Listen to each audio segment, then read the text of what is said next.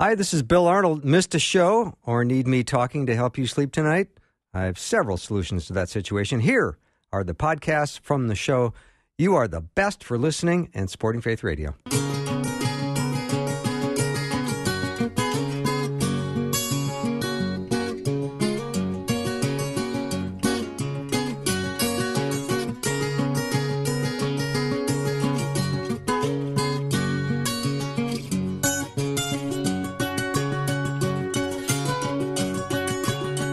And a warm welcome to Afternoons with Bill Arnold. So glad to have the power panel in place last hour. That was a very enjoyable hour. Thank you for all the great questions that came in. They're still coming in, so just so you know, if you did send a question in, I am going to get to it. I've copied and pasted and put it in an email, and I'm going to send it to the panel, and we'll discuss next week. So tune in next time, next Thursday, and we'll pick up where we left off. There's still some great questions that came in. I hope that you're having a good day. I've got my Bible open to Romans 8. I love Romans. I go there all the time. Romans 8, 38 and 39 says, "For I am you're having trouble. convinced that neither death nor life, neither angels nor demons, neither the present nor the future, nor any powers, neither height nor depth, nor anything else in all creation will ever be able to separate us from the love of God that is in Christ Jesus our Lord." So God loves you. Nothing can separate us from his love. Isn't it wonderful to know that that love is secure and that he loves you and that he's crazy about you? And if you've made a decision to follow him and give your life to him and surrender, he has you in the palm of his hand. What a nice, powerful thought that is. We have a great hour coming up. Dr. Bruce Ashford's going to be joining me in just a minute or two. We're still trying to get him on the line. I'm looking forward to talking to Bruce. It's been a while since we've chatted. He used to be on the morning show quite a bit, and now he is going to be on with me this afternoon. I'm looking forward to that. And then in the second hour, the second half of this hour, we're going to talk to Daniel Darling. He's written a book on the characters of Easter. So as we get into the season of Lent, it's going to be awfully nice to start thinking about Easter Sunday, just 4 weeks away. So it's going to be fun to talk to Daniel Darling about that as well. So my guest, Dr. Bruce Ashford, I think has finally made it onto the line. Bruce, welcome. Hey, it's great to be back on the show, Bill. Yeah, no kidding. I've been thinking about you from time to time, and I'm always intrigued with what's going through that brain of yours because you write and think so critically and so well. And I thought, it's time to get you on the afternoon show and give some of that wisdom out to me and my listeners. So, listen, we've done this show probably 25, 30 times together. Love your show. You're smart, witty, and honestly, I love your audience. We've done Q&A before. Yeah. Smart, good-thinking audience, and just really happy to be back. Thank you. So, I know you've got some stuff that you wanted to share with us today and a blog you just got done writing, and I'd love to hear about that. Yeah, so, I thought a good topic today, and this will get published sometime soon at a national outlet. I'm writing on stories that we tell about the world. And in particular today, I'm thinking about stories that secular progressives tell about the world, the story that they tell about reality, versus the story a conservative Christian would tell. Mm-hmm. And I thought it would be fun, if you're okay with it, to kind of first talk about what the secular progressive story of the world is and why it doesn't comport with reality. And then after that, we can talk about maybe in the next segment, what a conservative Christian story of the world looks like. I'd love to. Now, Bruce, when you say secular view of the world, this is a non-Christian view. When we use the word secular, we're just saying this is someone outside of the family of God. This is an unsaved person, and this is their view. Yeah, or it could in some cases be a saved Christian who just has some faulty thinking that they've gotten through the university they went to or through, media outlets or whatever. But it's a fundamentally unchristian way of thinking. Okay, let's give it a go.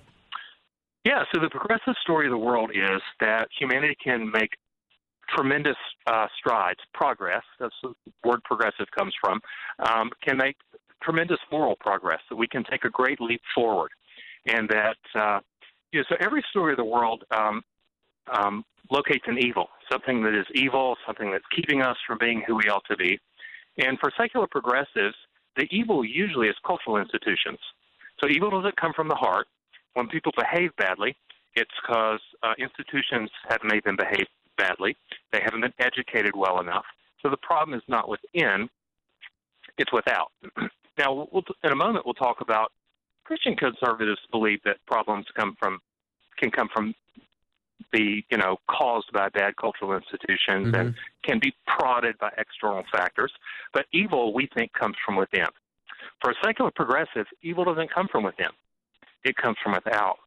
And then in the progressive story, if evil comes from without, then our salvation comes through fixing those things that are external to us, right? So if people are doing bad things, if society is not going well, then if we can just fix our cultural institutions, corrupted police officers, corrupted educational institutions, if we can fix those, then evil will go away. And sometimes it's not stated that simply, but that's the underlying assumption. So once we've located the fundamental evil in the world, something external to us as people, if we want to take a great leap forward, then we'll just fix those institutions. And so the secular progressive story of the world draws upon the world's smart people and influential people and says, listen, if we can just clear the decks, if we can get rid of our bad cultural institutions and replace them with good ones, things are going to go a whole lot better. There won't be any more wars. We won't have crime. We educate people, fix our institutions, things are going to be so much better. So if we can get all of our best economists in a room and our best political leaders and our best ideologues, we can kind of, to state it strongly, burn down the institutions we've got, envision some really good ones, make sweeping changes very quickly, we can take a great leap forward. This is the revolutionary impulse. And secular progressive like revolutions. So a good example in Russia was the Communist Revolution. It wasn't just a political revolution. It didn't just replace one government with another, but actually replaced all the institutions in society. And there was a lot of bloodshed that came with it. In America, we haven't had anything that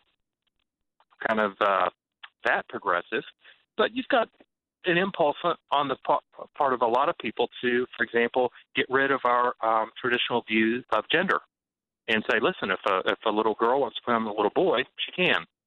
Or if a man wants to become a woman, he can. Let's get rid of that tradition. Let's get rid of the cultural institution of marriage, that marriage is between a man and a woman. We could have marriage between a man and a man.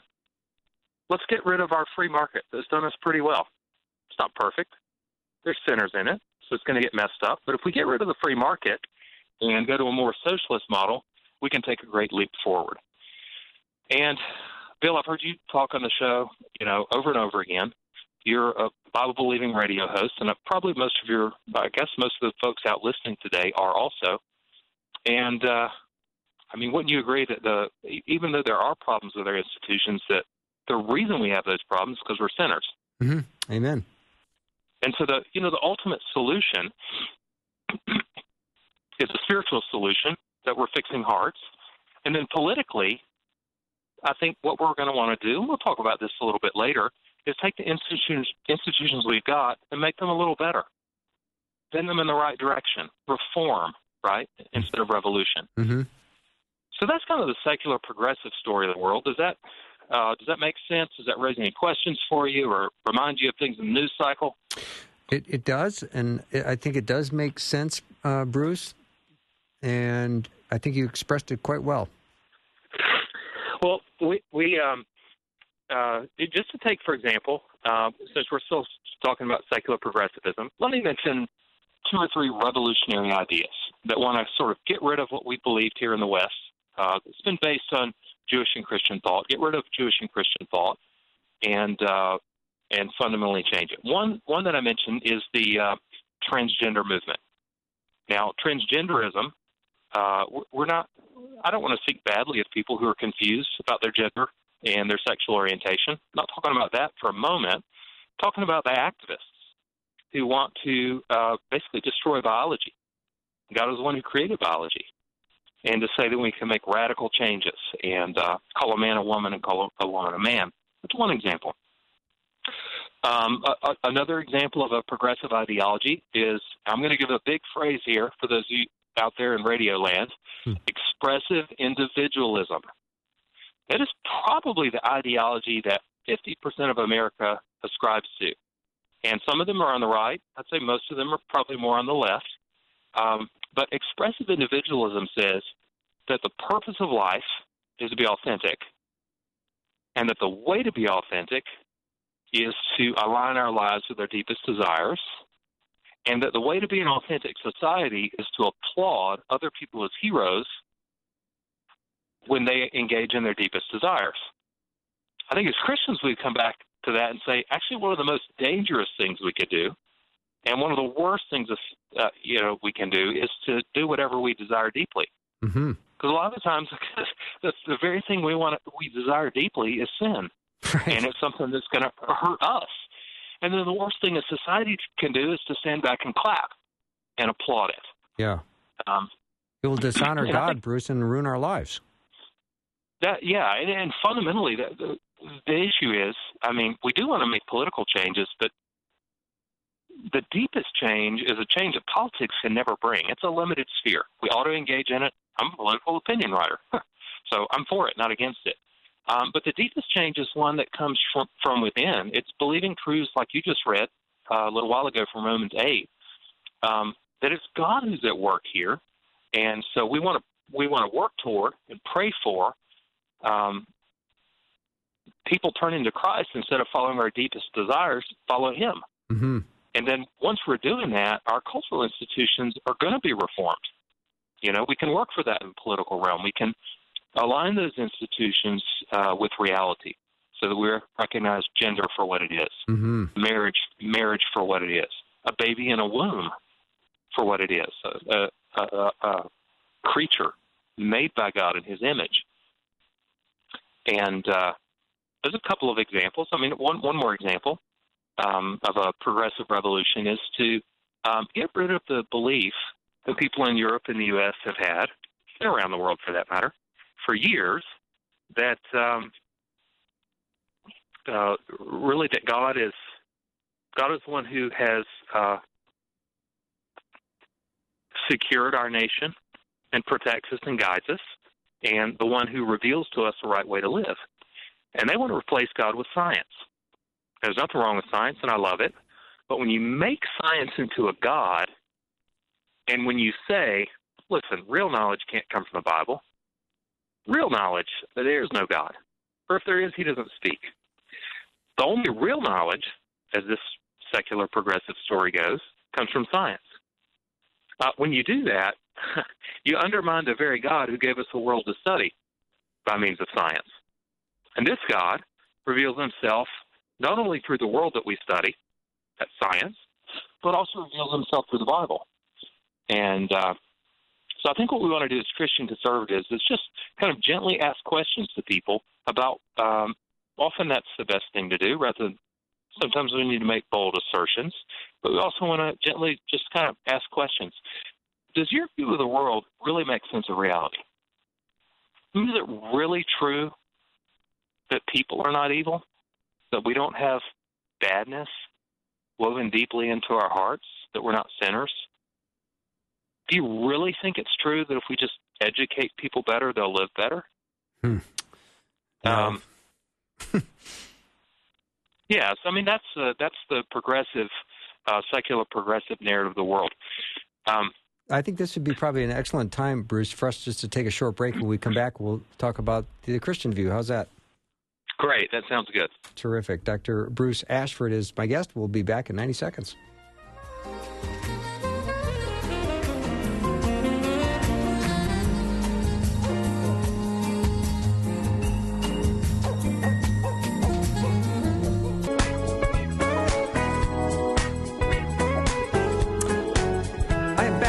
Dr. Bruce Ashford.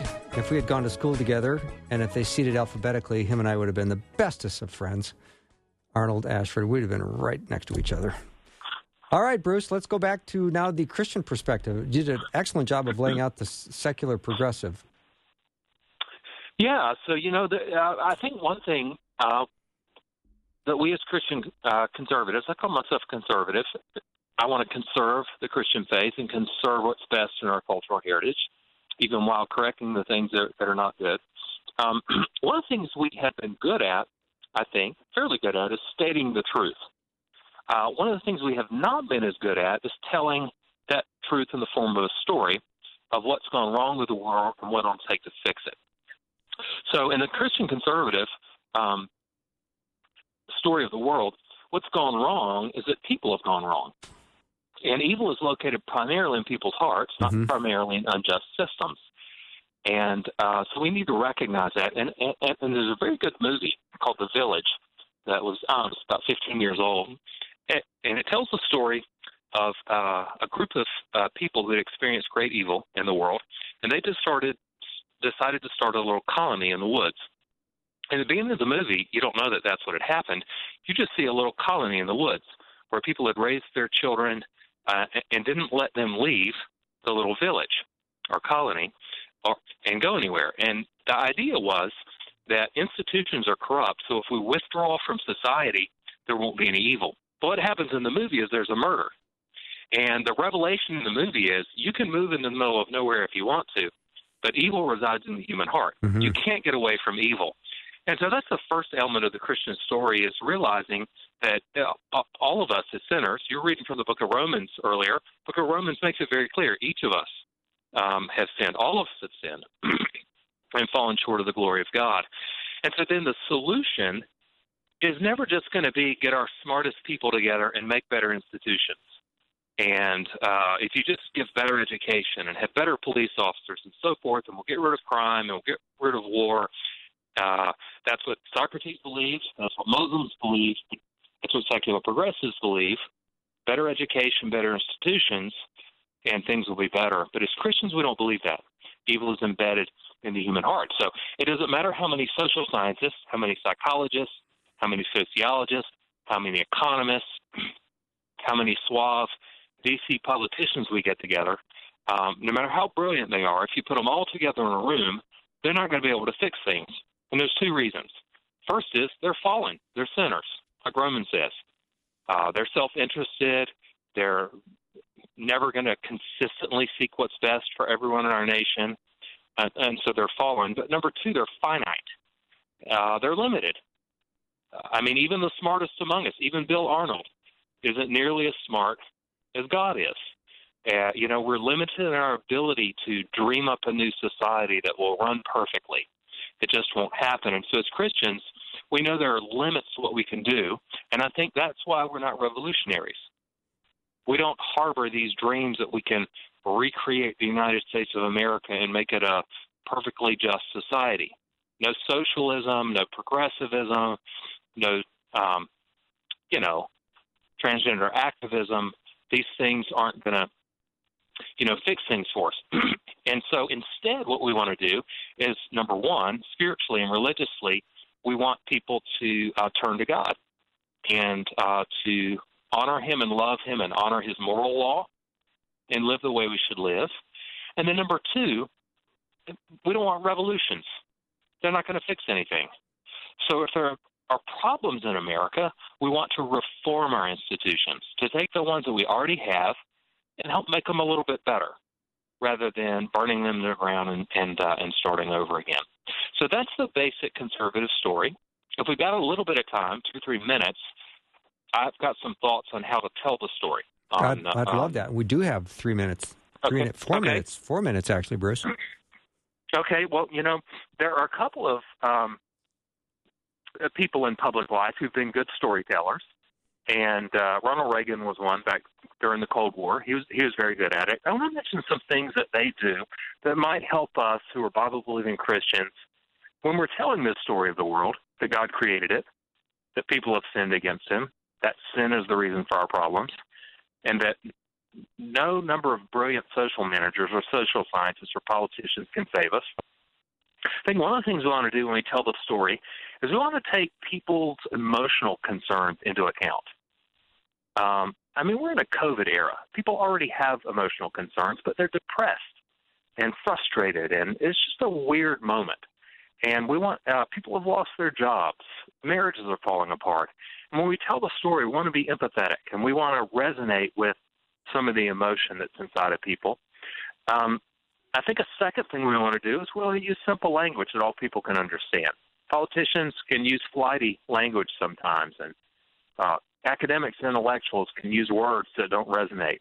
And we need to speak, I think, clearly and directly. We need to give some real thought on how we would maybe reframe some of the public debates that we see in the political realm and frame them in more distinctively Christian terms and fit them into the narrative that we're telling. And then finally, I would mention, I think it's good to have a sense of humor. And you bring that to this show. You like a good laugh, and you like to bring up a little bit of levity, and I think it helps people. We live in a fallen world, and there's a sociologist, now that I've cracked on sociologists a little bit, there's a good one. I mean, he's dead now, but he was a good one, named Peter Berger, and he argued that God gave laughter to the world to help us deal with the fact that it's so painful and boring sometimes and dull, that laughter is redemptive, that it's something given good that's given by God. And so when we talk with people, as Christians, we're often pretty earnest, and we can be pretty intense about our beliefs. I think one of the things we can do when we tell our Christian story to the world is just to also be fun to be around, and even be willing to poke fun at ourselves. We're telling the Christian story of the world, but we don't even live consistently with it. And so those are a few things. I think, story is fundamental when it means to be a human. Even if we don't realize it, we have a story of the world in our mind. Why the world is here, why we're here, what went wrong, and how to fix it. We got to learn how to tell that story to our neighbors and our friends. Really well done, Bruce.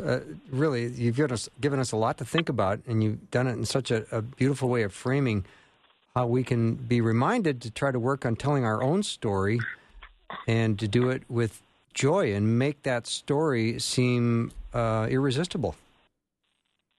Yeah, I mean, that's what you want. I mean, the early church was good at it. Yeah. They were persecuted in the Roman Empire. They were able to tell the story of Christ Jesus and of themselves and to win people over and persuade them. They weren't angry. They weren't mocking and insulting. They were wooing and drawing people in. Mm-hmm. So true.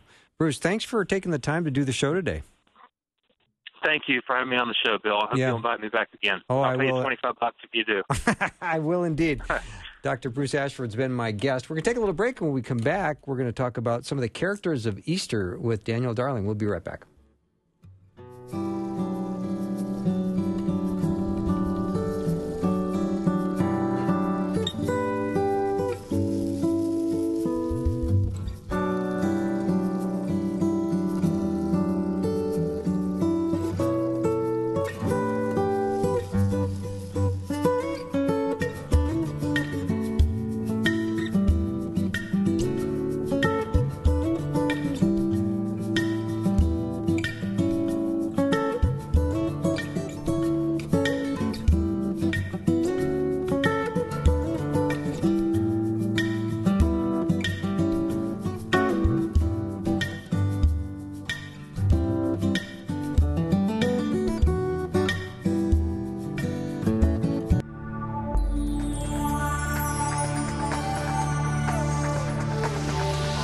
It's the afternoon show with Bill Arnold.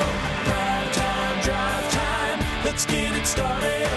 Jump in your car. Yeah. What's for dinner? Hey. It's the afternoon show with Bill Arnold. All right, how about this for a book title? The Characters of Easter. The villains, heroes, cowards, and crooks who witnessed history's biggest miracle. You think of Easter, where the Son of God took on the sin of the world and defeated death and the grave. Now, just imagine some of the people that were witnessing all of that, the fearful fishermen, the despised tax collectors, marginalized women, feeble politicians, and traitorous friends. That's all in a book written by Daniel Darling. He is the Senior Vice President of Communications for the National Religious Broadcasters and a regular contributor to several leading evangelical publications. Ones that I know you'd be aware of. But anyway, he is my guest today. Daniel, welcome. Hey, it's great to be on here with you. I got to tell you, I love the book title. You're crushing it with the book title. Well, thank you. I appreciate that. Yeah. I've always loved character profiles, and so this was fun to do. Yeah, and let's start talking about these characters. All right, it's easy for us to be hard on disciples like Peter and John, without really understanding what they were thinking and how much they gave up to follow Jesus. What was it like to experience 3 whole years with Jesus? We really are hard on them. It's funny. We'll read through the Gospels, and Peter will say something, or John will do something, call down fire from heaven or something, and we'll just sit there in our air-conditioned, pew sanctuaries and say, man, how could these guys do that? We know so much better. But if you think about it, these were young men who gave up everything. They were probably in their early 20s. They gave up, a pretty certain future for an uncertain future to follow Jesus. They didn't know what they were signing up for completely. Jesus had nowhere to lay his head. It wasn't like it was a great financial move or career move, and yet they were compelled by Jesus. They believed he was the Messiah, the promised one, and they pledged their whole lives to follow him. And along the way, Jesus took these rough, untrained, not elite scholarly men, and they became the foundation of this movement that exists 2,000 years later called the church.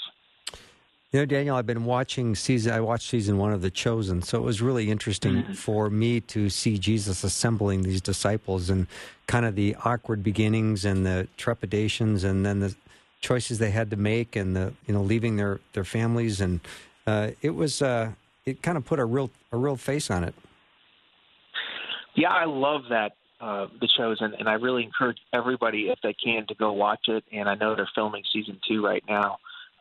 But it really is interesting when you try to humanize these people that were swept up into this story of Easter, into the story of Jesus. I mean, we name towns after them, and we name our children after them, churches and denominations, but they were just ordinary people who were called by God to be part of his mission. Yeah.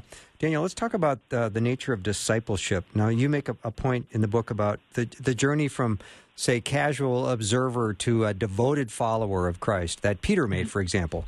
Jesus, he seemed to be calling him multiple times, even after the resurrection. What's up with that?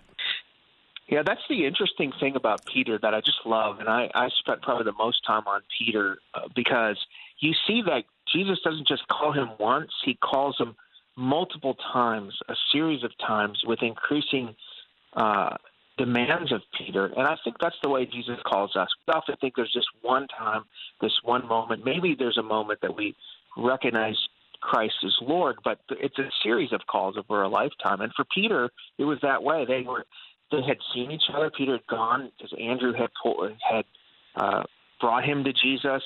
Peter had Jesus at his home there in Capernaum. They probably passed each other in the synagogue or the markets because they lived in Capernaum there.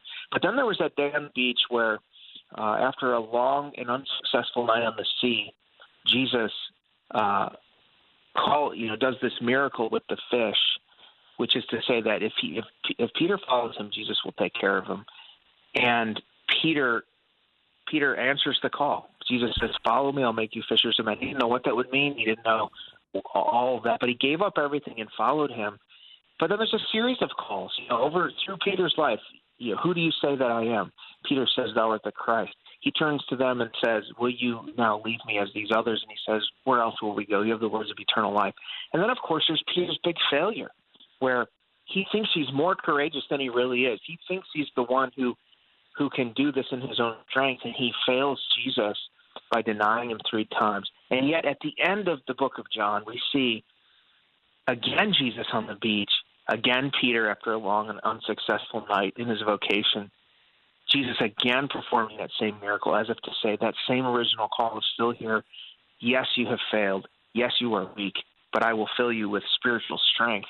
And then we see that same person on the day of Pentecost preaching to thousands and seeing thousands come to faith. And it's just a testimony that God takes us weak and frail, flawed, and he can take us if we're willing to say yes and really make something of our lives and use us for his glory. Mm-hmm.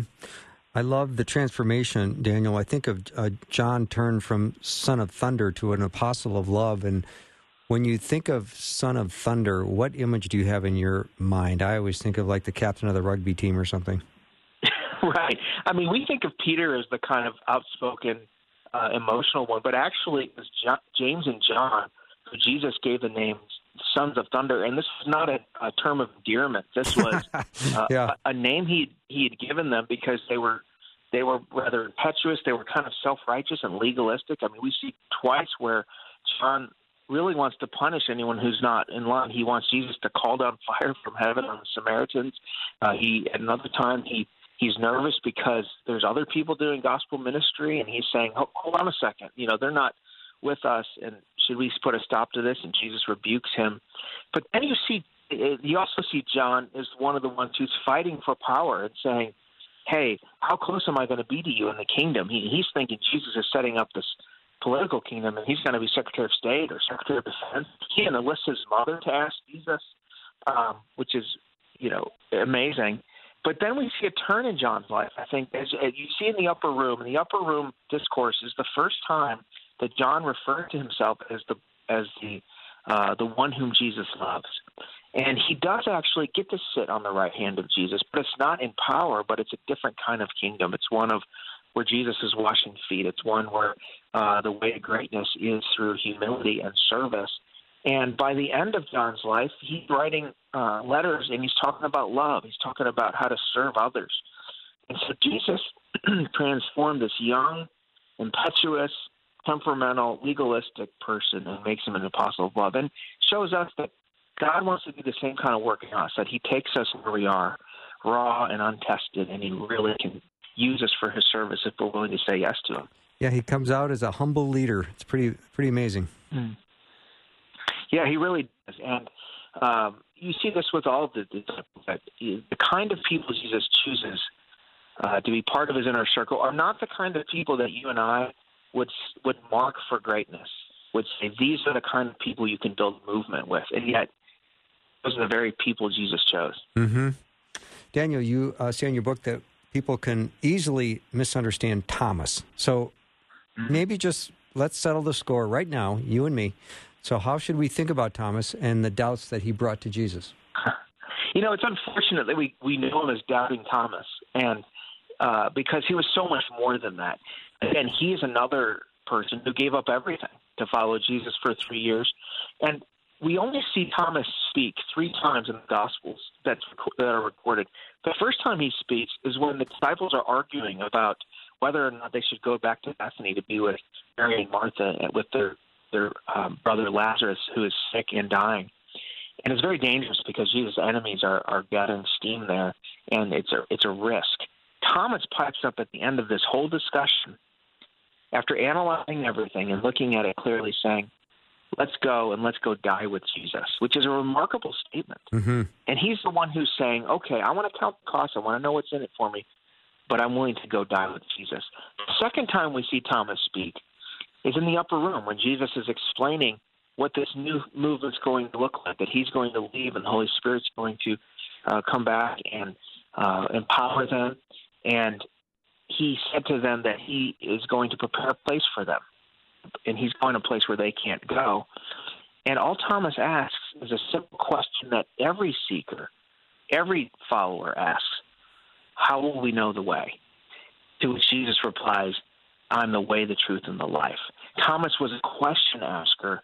He was someone who said, I want to follow Jesus, but I want to know what I'm getting into, and how can I follow? How can I risk everything? How can I be with Jesus? And then, of course, at the end, we see Thomas, who is, after the crucifixion, he's likely despondent because the one he put his faith in has let him down, that Jesus has gotten arrested. He's unjustly crucified.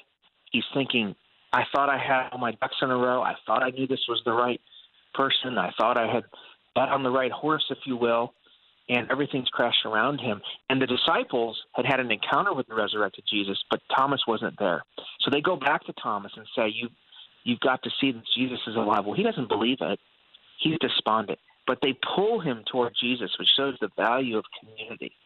And they go back to that upper room, the place where they had the Last Supper, and Thomas is there, and Jesus appears and shows him his scars. And Thomas's reaction is the only right reaction to the resurrected Jesus. He says, "My Lord and my God." Mm-hmm.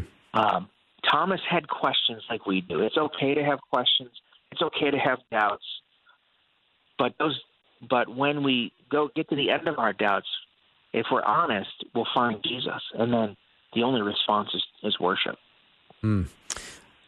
The exchange between Mary and Jesus at the resurrection brings tears to my eyes when I think about it.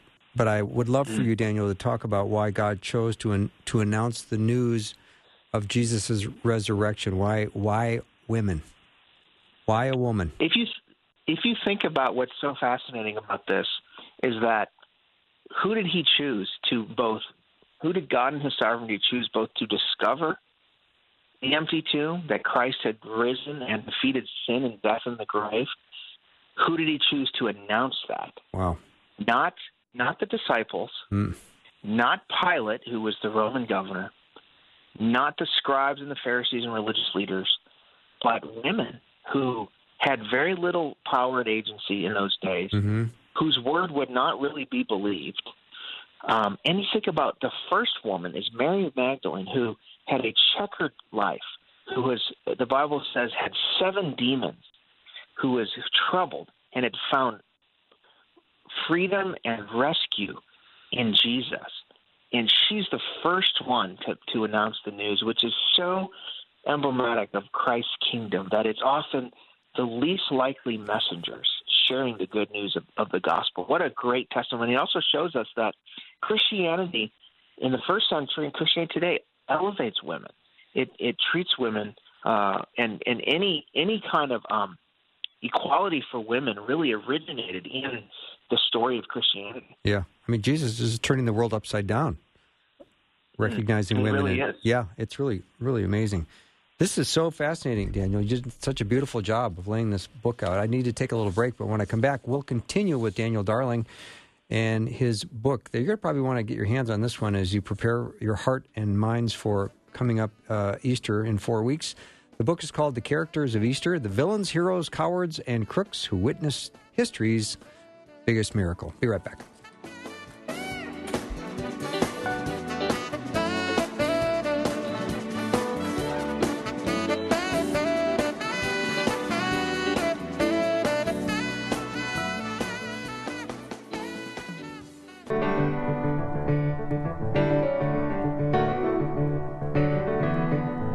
I'm back with Daniel Darling. He's written a book called The Characters of Easter, The Villains, Heroes, Cowards, and Crooks Who Witness History's Biggest Miracle. All right, let's talk about Judas.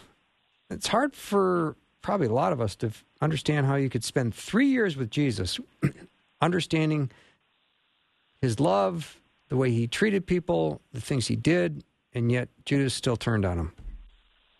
It really is remarkable, even 2,000 years later, as we read the story, to just comprehend. I mean, we forget. I think we know Judas for his betrayal, obviously. We forget that he was with Jesus, as you said, for 3 years. He had given up everything to follow Jesus. He had risked everything on this itinerant rabbi from Nazareth with no place to lay his head. And it's all the more remarkable when you consider that Jesus had deputized Judas, along with the other disciples, to go preach the gospel of the kingdom and to heal. So for 3 years, Judas was a gospel preacher. There will be people in heaven because of the preaching of Judas. I've never heard that said before. Which is remarkable, right? And yet, how could he betray Jesus? And I think when you look at the life of Judas, now let's remember, he was trusted with the money. So you give the treasurer job to someone you really trust. So everyone in the first century would have been stunned to know that Judas betrayed him. And he didn't sell out Jesus for that much money. 30 pieces of silver was not much. But I think what is happening with Judas is this, that Judas believed in the idea of Jesus. He believed in what Jesus could bring. He could bring political revolution, he thought. He was building a movement, he thought, to overtake Rome. But he believed in the idea of Jesus, but not in Jesus himself. And over time, Jesus starts making all the wrong moves that you need to make to build a political movement. He's pushing disciples away instead of gathering more. He's allowing Mary to spend an exorbitant amount on this perfume to worship him with. He's resisting the armies of heaven to take on his enemies. He's letting himself get arrested. He's talking about resurrection, about death and resurrection. And so I think over time Judas is thinking, man, I bet on the wrong horse here. I've got the wrong person. And so he cuts his losses. But what's really sad about Judas is that Judas tells us something about Jesus and tells something about Judas. Tells something about Jesus that Jesus washed the feet of the one he knew would betray him. Jesus cared for someone for 3 years he knew would betray him. But it's also sad about Judas. You see this final thing with him where he takes the money into the religious leaders. He has great remorse over what he's done. And the religious leaders had nothing to give him, nowhere to point him. Judas could have found forgiveness in the one he had betrayed. Contrast him with Peter, who had denied the Lord, but found forgiveness and redemption in the one he had denied. Judas could have found that too, but he didn't. Amazing to think of Peter, that I will die for you, but then not that much longer, he's saying, I don't know the man. Mm-hmm. Yeah, it's really interesting. And I think what happened with Peter is less about we typically think, oh, what a coward he was. And in some ways he did get scared. But the other disciples ran. Peter stuck with Jesus almost to the very end. I think what was happening with Peter is he had a false estimate of his own strength. Here's a guy that said, everyone's going to leave, I'm going to stick it out. He tries to fight the soldiers in the garden, and he ends up clumsily wielding the sword and cutting off a guy's ear. And it's like, Peter, you're a fisherman, you're not a soldier. And then he tries to sneak into the inner circle there, or to hear what's going on with Jesus' trial right outside of the court there. And he tries to be stealth, and of course he's going to be detected. He has this thick Galilean accent. Again, he's a fisherman. He's not a Navy SEAL. And so eventually he's humbled because he realizes Jesus was right, I'm not that strong. What's interesting about the rooster crowing is that was a common sound that you would hear every day, kind of like a train whistle if you live near a train. For the rest of his life, he would hear that rooster crow and be reminded of his weakness and failure. Yet he'd also be reminded of the love of God and the grace of God. Mm-hmm. Daniel, what's the Easter narrative on Pontius Pilate? Was Jesus on trial before Pilate, or was Pilate on trial before Jesus? It's interesting. If you were to look at that scene in Pilate's back chambers, where Pilate knows Jesus is innocent, his own wife is pleading with him to say, you can't do this.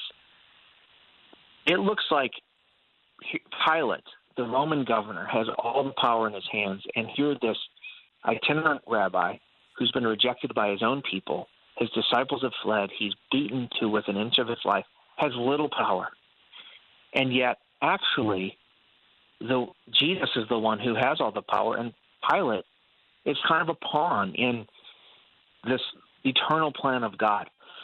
And it's actually not Jesus on trial, because Jesus had already accepted the cup of God's wrath. He'd already accepted the path to the cross. He laid his life down. He pushed back the armies of heaven. It was Pilate on trial. And you see Jesus probing and asking questions because he cares for the soul of Pilate. And it's interesting, today, we only know Pilate as a footnote in the story of Jesus.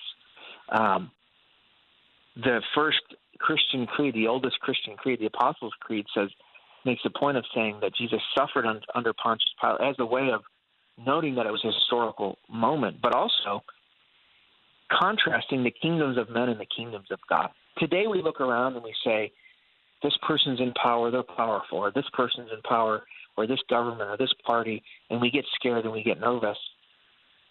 But we should remember the kingdom of God is where the real power is, and the kingdom of God is what will endure. Mm-hmm. Daniel, I'm a little intrigued with the story of Barabbas.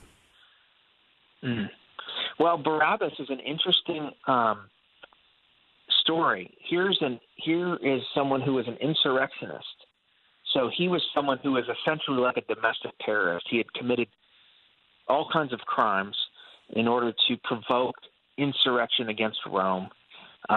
He was not well liked by the Jewish people because he kept causing trouble for them and making them look bad. The Romans didn't like him because he was committing these acts of terror and murder. He was very guilty. And you can imagine Barabbas sitting in his cell awaiting execution, maybe writing letters home, maybe trying to make amends, maybe have profound regret for the life he's lived. And he knows he's going to die. And then all of a sudden there's a knock on the cell, and it opens. His shackles are taken off, and someone tells him, you've been set free. And I wonder if Barabbas, for the rest of his life, what did he think about Jesus? Here's the one who literally died in his place. Did he ever turn to Jesus and look at him as the one who had spiritually died in his place? And in a sense, Barabbas is all of us. We are all Barabbas. All of us are guilty before God of crimes that we deserve punishment for.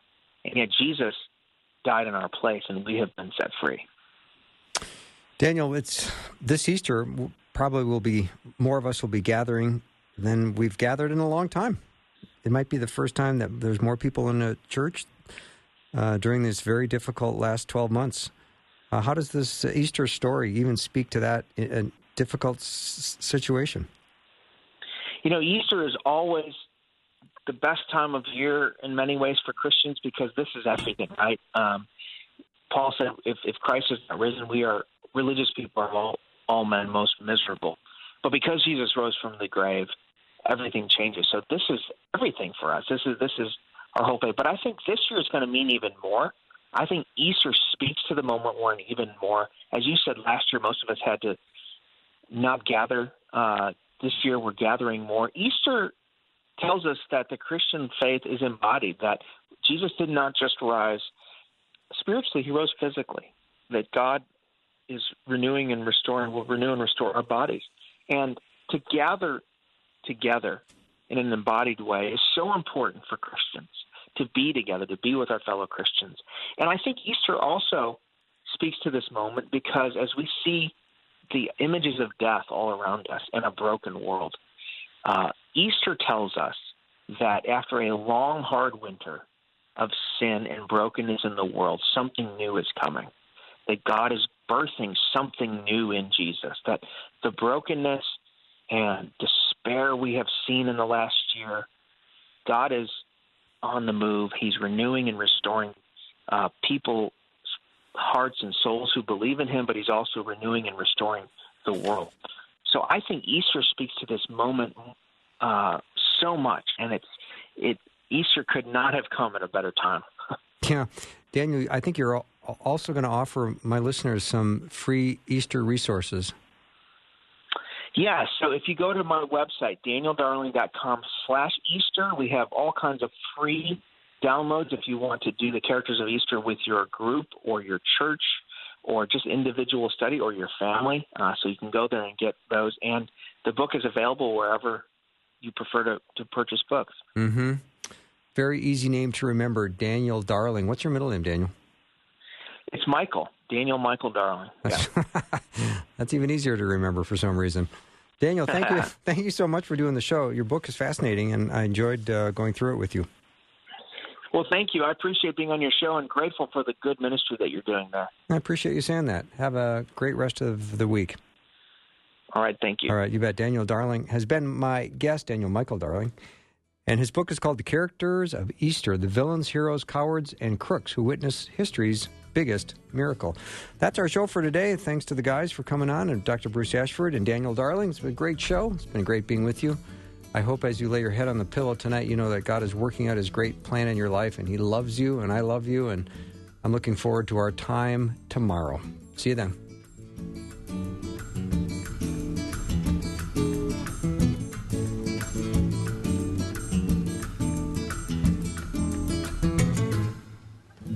Thanks for listening. Programming like this is made available through your support.